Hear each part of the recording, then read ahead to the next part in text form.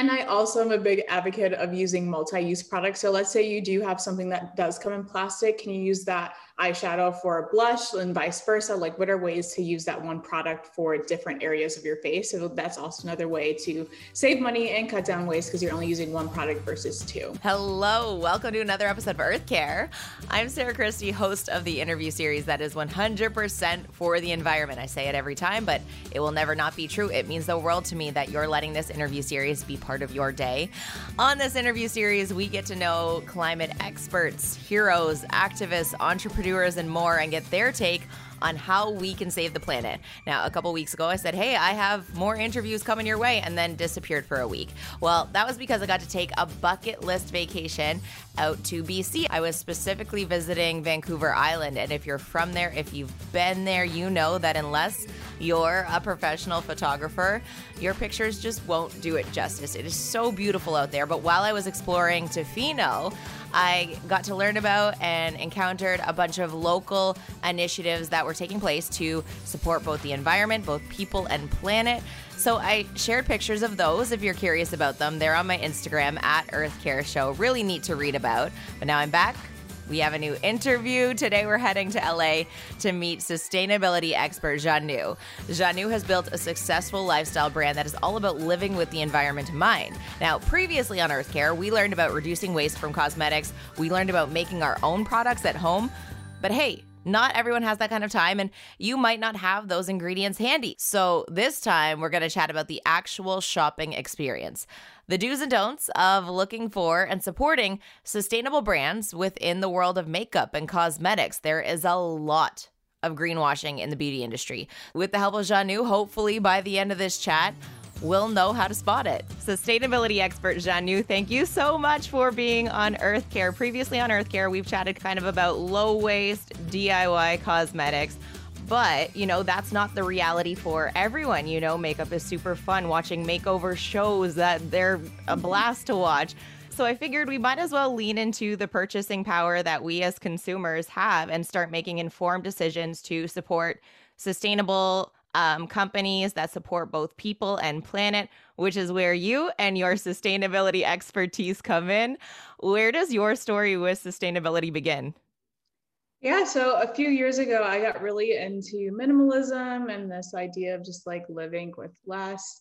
And I think the sort of principles of minimalism and sustainable living kind of go hand in hand. It's all about, using the things that you actually need and not bringing excess things to your home, and just being more intentional about the way you live your life. And so it kind of just goes hand in hand. And I started learning more and more about where our waste goes and how just like we're literally digging holes in the ground to just put trash in it.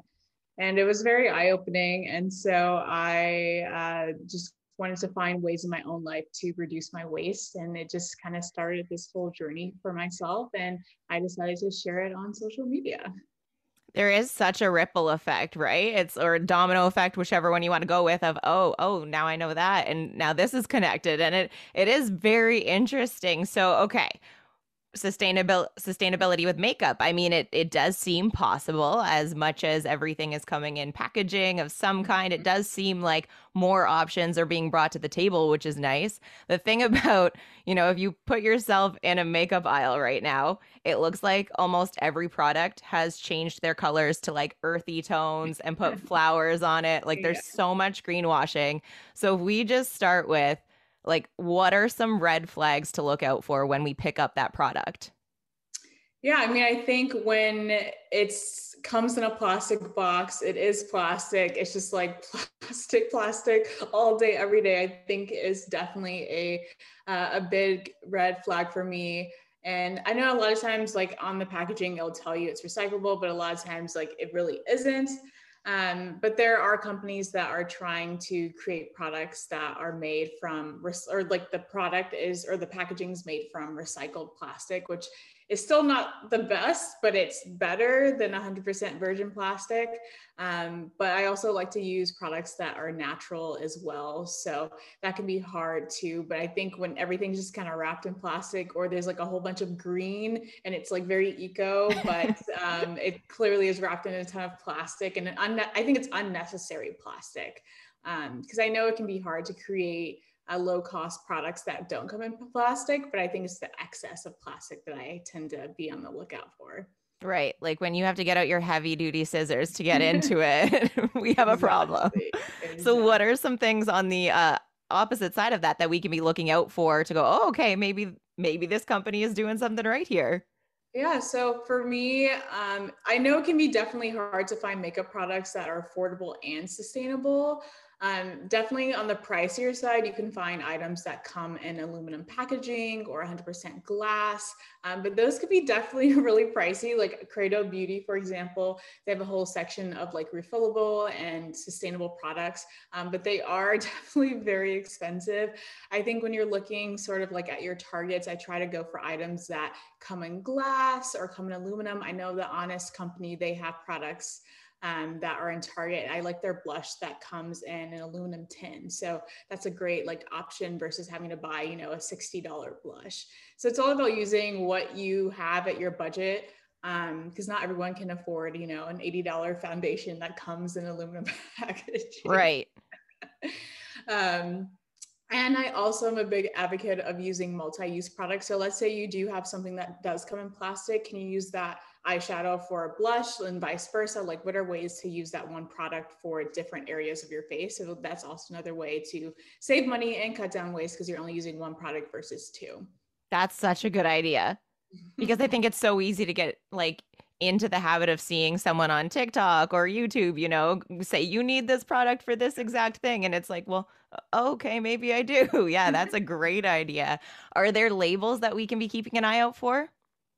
Yeah, so there are definitely products that will have like a TerryCycle symbol on it. So you're able to recycle it with TerryCycle. You like go online and you print out the label, and 9 times out of 10, I'm pretty sure it's free because the company itself will pay for it.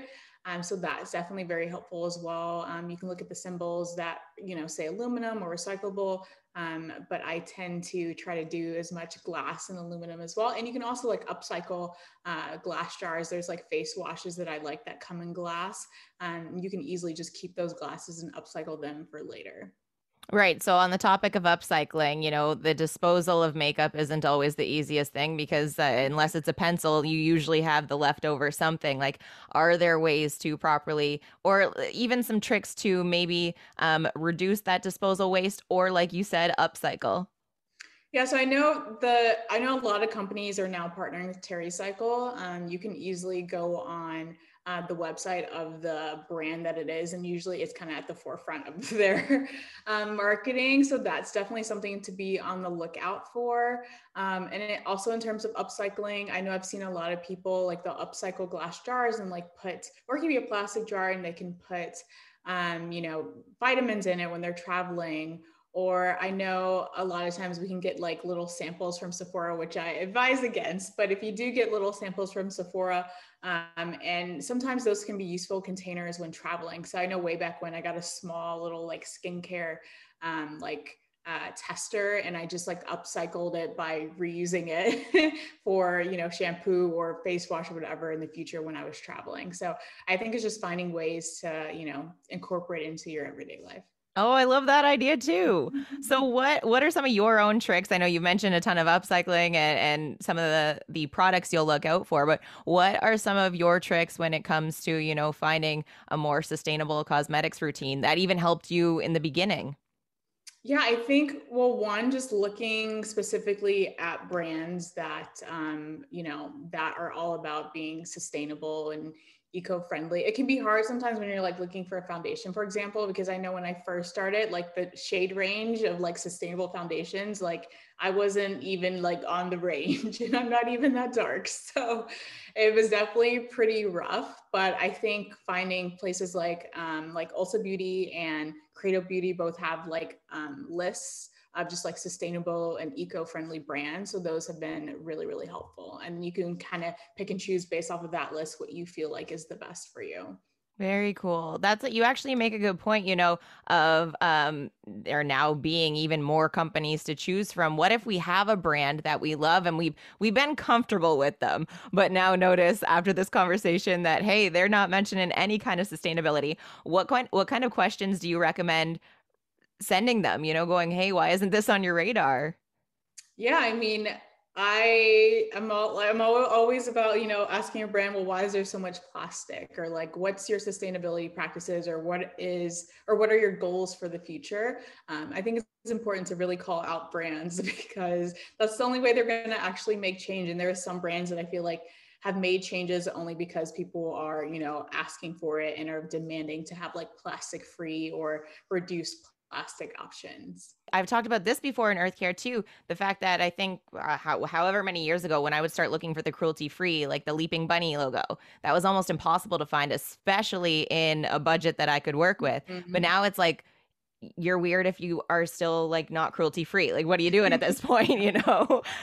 So that we do have to like appreciate and understand the power we have as a consumer. If someone is listening to this or watching this and realizing, wow, I really do play a role in this fight against climate change and I can play a role, what is your advice to them if they're just starting off? Yeah, I think the biggest thing is just stop bringing crap into your home that you don't need. I think we produce waste because we bring things into our home that we really don't need in the first place.